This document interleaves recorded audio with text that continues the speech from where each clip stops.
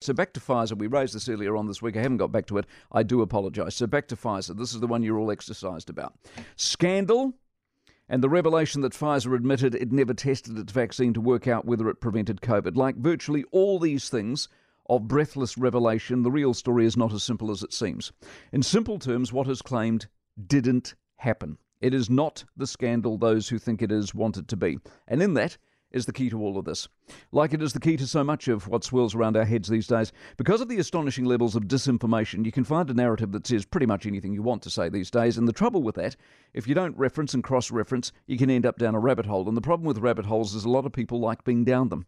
In other words, it's no longer about the fact or the truth. It's about you being able to say, look, I was right. I told you so.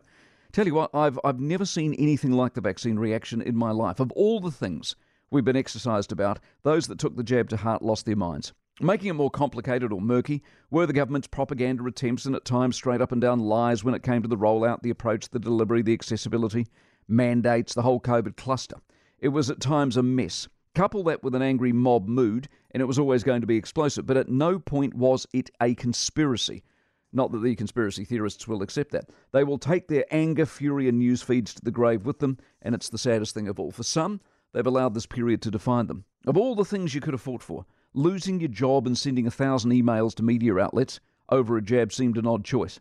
There is no doubt the emotional and fear campaign promoted by this and most governments to get jabbed, to be a part of the team of 5 million, was designed solely to save their butts around a health system they hadn't got sorted in time. There is no doubt in my mind the darkest days with lockdowns and chasing women in Northland and dobbing neighbours in that stood close to each other was literally the definition of madness.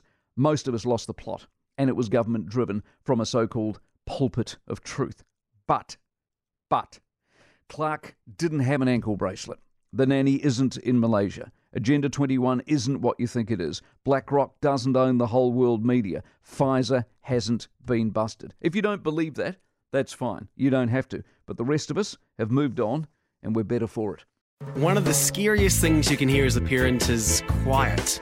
But if you do get a little quiet time, have a listen to The Parenting Hangover. It's not scary at all. If I bump into a couple and they have a boy and they have a girl, and I'm like, oh, boy, girl, snip. You've got a boy, you've got a girl, get the snip. You're done. You get to figure out what it's like raising a girl, you get to figure out what it's like raising a boy, save yourself a shit ton of stress and money. You've got your perfect little family. The Parenting Hangover with Clinton Jordan. New episodes every Thursday on iHeartRadio or wherever you get your podcasts.